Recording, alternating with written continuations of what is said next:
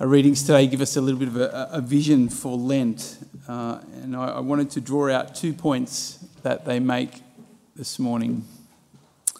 Firstly, Lent is about re-establishing and deepening our connection and our union with the source of our life, the source of our hope.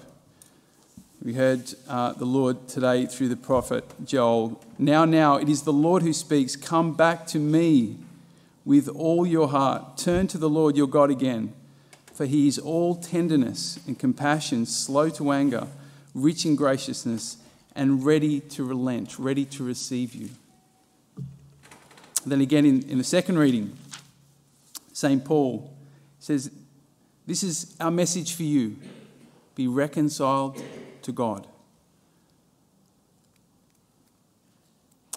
Lent is all about the Father drawing us back into his heart. Yeah? I think sometimes in our mind we set up Lent as this time of necessary suffering, don't we? Oh, sacrifice, suffering, I've got to do this if I'm going to get to that Easter life, into that Easter glory. And yes, the journey towards God will almost always involve some kind of suffering, because things in us need to die away in order to open up, to draw closer to God. So yes, it does include sacrifice and suffering, but that's not really what this season is about. This season is about union. It's about connection, reconnection, deepening in our relationship with our God, the source, the wellspring of our life. The prophet, God through the prophet says, come to me fasting, weeping, mourning. God's saying, grieve over all the ways that you settle for less than me. That's what you should grieve over. Don't force yourself to grieve over things. Just grieve as you recognise the ways that you settle for less. You settle for second best. You try and replace this union, this relationship, with other things that will never truly satisfy. An image I thought might be helpful for the Lenten journey is that of the vine and the branches. Remember Jesus in John's Gospel says, I am the vine, you are the branches. If you abide in me and I abide in you, you will be truly fruitful. But if you don't abide in me, then you really can't do anything worthwhile. Yeah? You won't be ultimately satisfied. So maybe as we embark on Lent as a way of kind of assessing where you're at in this union with your God, you might just consider how tightly is my branch attached to the vine right now. Be really honest, yeah? Am I pretty tight? Am I pretty attached? Or am I like a lot of trees after the storm last night? I'm kind of limp and just barely hanging on. I mean, truth is your friend, yeah? Truth is your friend. God is always close to us when we're truthful. So perhaps that's an opportunity for you today to be a bit honest with yourself. How attached am I at this point? And how do you know how attached you are? Well, it might be helpful to look at the fruits of your life. How much peace am I experiencing in my heart at this time? How generous am I in my life? Where are my priorities? Am I focused on self, or do I have a spaciousness? Do I have an availability, capacity to be for others? The fruits will generally indicate how tightly we're attached to the vine. All right, so that's the first point.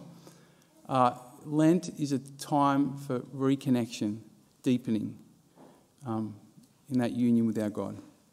The second key point that comes through the readings today, particularly the gospel, is to keep it real. Yeah, Jesus today talks about those 3 practices we encourage during Lent as a way of opening our heart to God. Yeah, prayer, fasting, almsgiving. And his key point really is do it from the right heart. Do it from the right heart. Don't do it. Don't follow these practices or any practices you take up. Don't do it just because that's what we do as Catholics. And certainly don't do it as a way of impressing God or impressing others. Right? That's just a way of saving yourself, right? You're your own God. Do it, Jesus is saying, because you believe that it would truly help you to reconnect and deepen in your relationship with your God.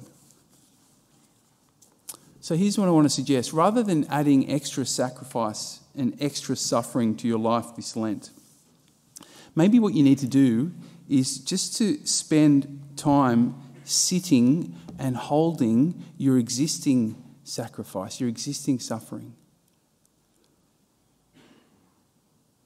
Don't try and fix it. Don't try and control it. And perhaps you don't even have to try and understand it. But just sit with it. Hold it. Hold your suffering, whatever that may be at this point. Sit with it. Lean into it.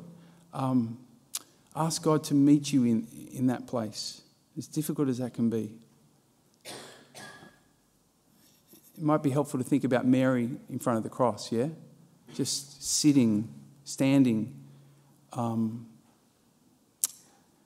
with her suffering.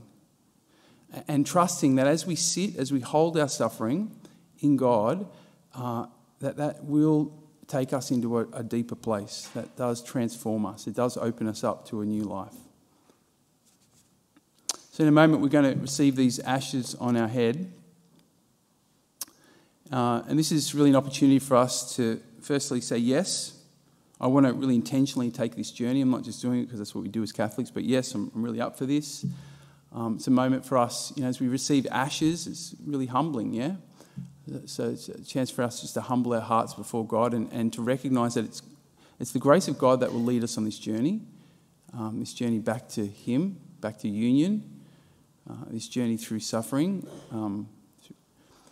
So really just to humble ourselves before God's grace and just allow God to lead us on this journey. But thirdly, as you receive the ashes, you might really pray for the desire for union, yeah, to really believe that union, deeper connection with your God is what you need, what will ultimately satisfy, what will ultimately enable you to be fruitful. Let's pray for that grace today.